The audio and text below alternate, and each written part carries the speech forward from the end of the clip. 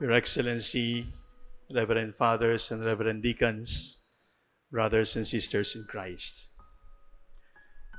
In the 2000 history of our church, there have been religious orders of men who made a peculiar vow of perpetual silence. They were monks living the religious vows, but they made a vow of perpetual silence, that a head bow would suffice, a genuflection would be sufficient, but the only thing they could say to one another as a form of greeting was memento mori. Memento mori, roughly translated in English, is remember death. Remember death. When we remember our departed bishops and priests who have served the church in Lingayen Dagupan, it is a sobering thought to keep in mind that one day we too will be remembered in this cathedral, and we will not be concelebrants or presiders in the Eucharist, but one of the faithful departed.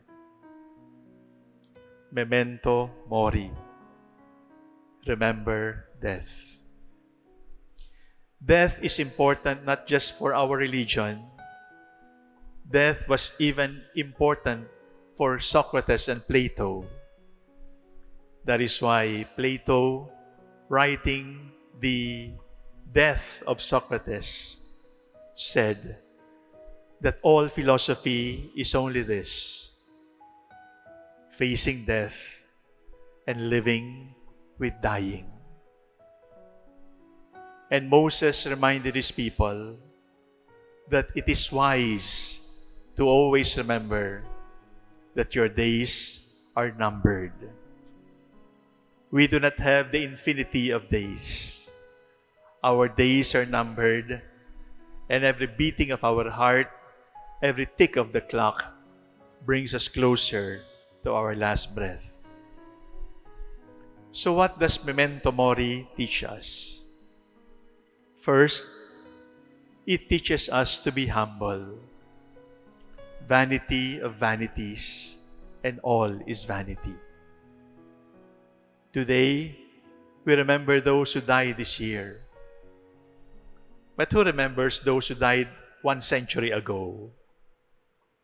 Who remembers those who died and honors those who died maybe 50 years ago? They fade away, maybe forgotten, but they are not forgotten by the memory of God. So memento mori is a reminder for us: you will die, and all of these will end, and invest on the right things. You will die. Everybody will die.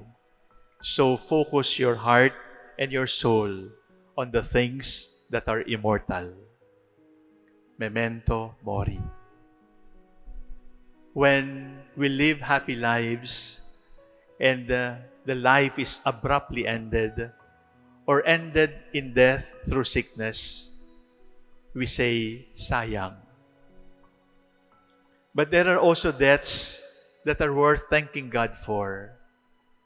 When suffering is too intense, when the pain of the cross is too heavy, the death does not only come as an end to our successes, death comes to us as a relief.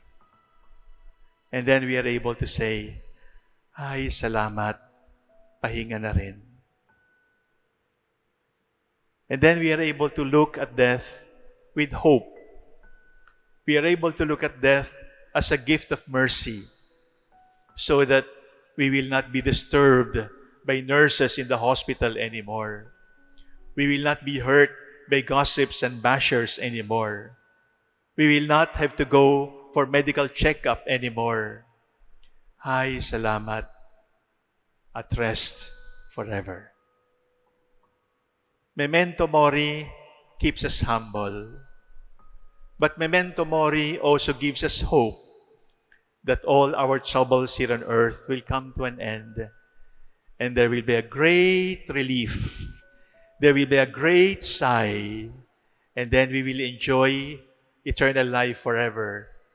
And then we will see the great-great-grandparents we never saw here on earth.